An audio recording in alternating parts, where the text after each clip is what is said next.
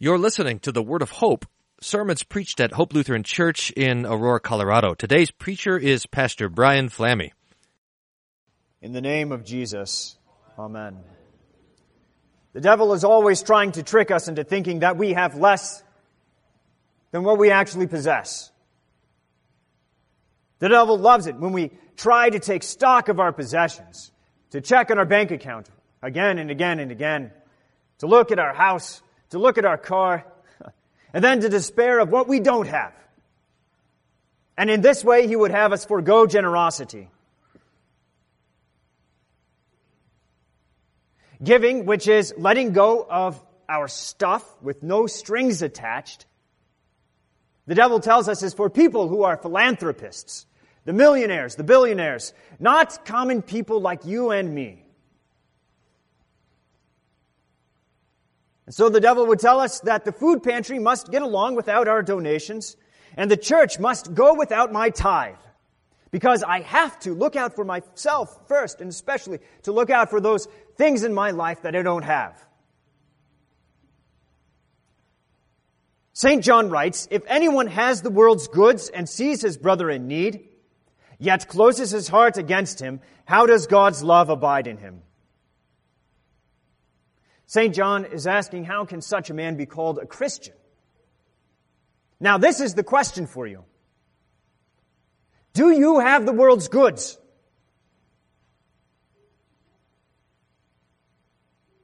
Like I said, the devil tries to get you to notice what you don't have right now. And he wants you to think about the future and what you might not have then.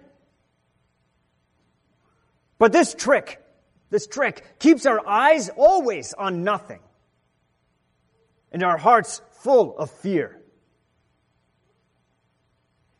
It's a kind of teaching that tells you to lie to yourself about what you actually have.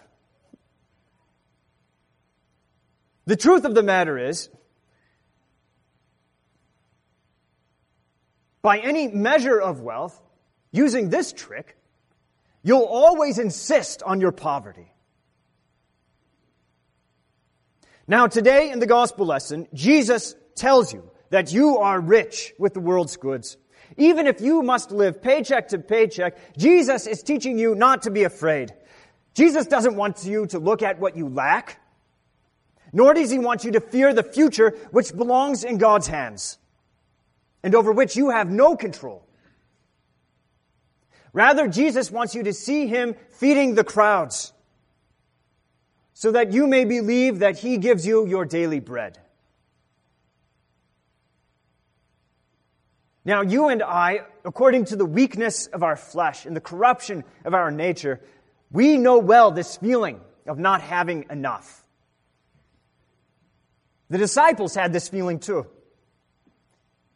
Now, especially if you're meditating on what you don't have, there's a special anxiety that overcomes you when somebody comes up to you and asks for something. You get this feeling of dread, right? Now, imagine that multiplied by 5,000, and you will start to begin to understand how the disciples felt as they saw the crowd coming up the grassy mountain to Jesus. Jesus even makes it worse for the disciples because he asks Philip to test him. Where are we going to buy bread so that these people may eat? He forces the issue. Of course, Jesus already knows what he's going to do. But in that moment, when the Lord is testing Philip, he only had eyes for what they didn't have.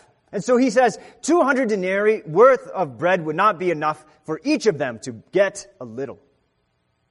Now, Andrew, Simon Peter's brother, does a little bit better because he brings forth a little boy and says, "Hey, look, he has 5 barley loaves and 2 fish. But then he adds this. What are they for so many? The disciples, according to the weakness of their flesh, according to their lack of faith, they could only see a lack of money or a lack of food. Neither of these men knew just how rich they were. But Jesus shows them. He takes the bread, what they have. He takes the fish, something that they have, and He multiplies. He gives. And the people eat. And they are full. They fill up 12 baskets to the brim with the leftovers. Think about that. When the disciples were thinking of the 5,000 and their hunger, they were thinking of a world without Jesus. But Jesus shows us what this world is when He looks upon us in mercy and gives to us. Jesus shows us a world that is filled with bread and fish. It is filled with food and drink, clothing and shoes, house, home, land, animals, money, goods. You remember your catechism. The crowd ate.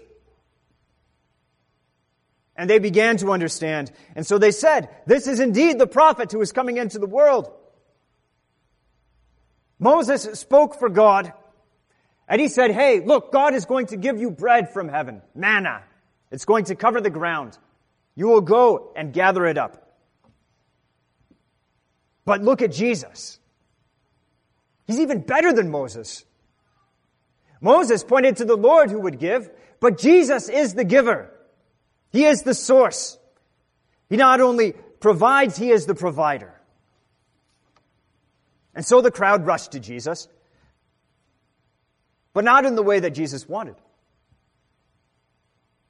You see, they rushed to Jesus so that they could put their hands on Him, to grab Him, to bind Him. The text says to make Him king, but a king after their own desires.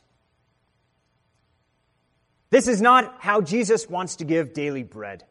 He is not the goose that lays golden eggs, and He is not a bread dispensary.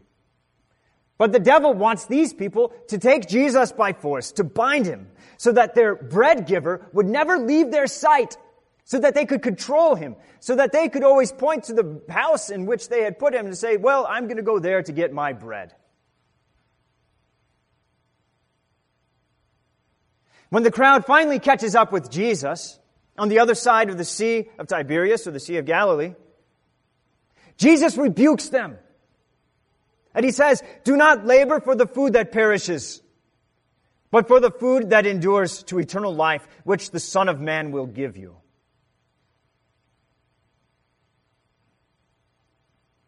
The crowd got their bread from Jesus, their daily bread. And the Lord taught them that He gives generously to the good and also to the evil.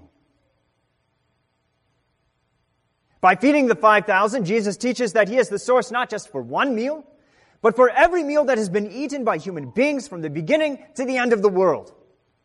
Now, when the crowds receive this bread, they begin to understand this, but they don't believe it, which is why they have to have Jesus under their thumb. The Word of God and His promises, which is the way in which God desires to come to men, it's not enough for them. Not yet. Jesus told them that they didn't yet desire the heavenly bread of His own Word, which can only be grasped in faith, by which they can live eternally.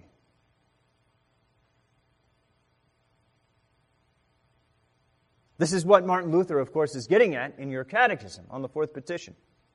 He says, God certainly gives daily bread to everyone, even without our prayers, even to all evil people. But we pray in this petition that God would lead us to realize this and to receive our daily bread with thanksgiving. That is, that we would receive our daily bread with faith. That's how Jesus wants to be bound. Not chained up in a bread warehouse, but He wants to be bound by faith in His promise, faith that clings to Jesus in prayer. That's why we pray, give us this day our daily bread, so that we can run to Jesus, not to lay hands on Him, not to put Him under our control, but so that we could cling to Him in faith, knowing exactly who He is. Not just as a bread giver, but also as our Savior, as the one who shed His blood so that we may be redeemed. The man who prays this petition in faith doesn't look at what's missing in his life so that he can begin to worry. Instead, he only has ears for Jesus' promise. And he only then begins to have eyes for his daily bread that the Lord has given him faithfully every single day of his life. This man, this Christian, is rich. He feasts on Christ's word by faith. And then he feasts on his daily bread, not with anxiety, but in thanksgiving. This man has everything, even eternal life, because he has the word that gives him the forgiveness of sins, everlasting life, and promises that he will never be left or forsaken by his Lord. Now, how can such a man not be generous?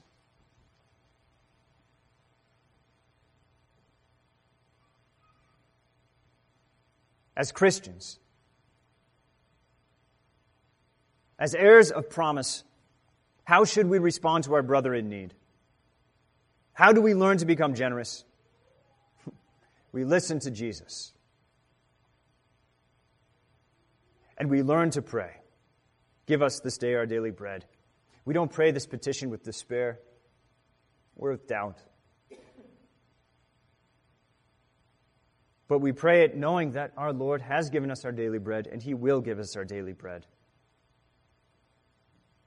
When Jesus comes to us to put us to the test, just as he put Philip to the test, and he says, "Where are you going to find all the goods to provide for so many people in need?" You are going to tell your Lord in prayer, "Lord, you know. You are the one who gives daily bread. You are the one who gives me every good that takes care of my body. And so grant me faith, so that I can believe this. And use my hands, just as you used the hands of the disciples, to provide for my neighbor." And so I implore you, dear saints, don't be afraid. Be generous. Because our life on this world is too short to be caught up by the devil's anxieties. Go to where the word is preached and cling to it. Because, as St. Paul writes, if God is for us, who can be against us? He who did not spare his own son, but gave him up for us all, how will we not also with him graciously give us all things? The Lord grant that we believe this. Amen. May the peace of God, which surpasses all understanding, guard your hearts and your minds in Christ Jesus until life everlasting. Amen. Thank you for listening to the Word of Hope. We hope your time with us was one of joy and peace in hearing the Lord's Word and kindness. If you have questions about anything you heard on today's broadcast, please don't hesitate to contact us at office@hope-aurora.org or call the office at 303-364-7416. For more information about our congregation, for locations, service time, and schedule, please visit our website at www.hope-aurora.org. Thank you for listening to the Word of Hope.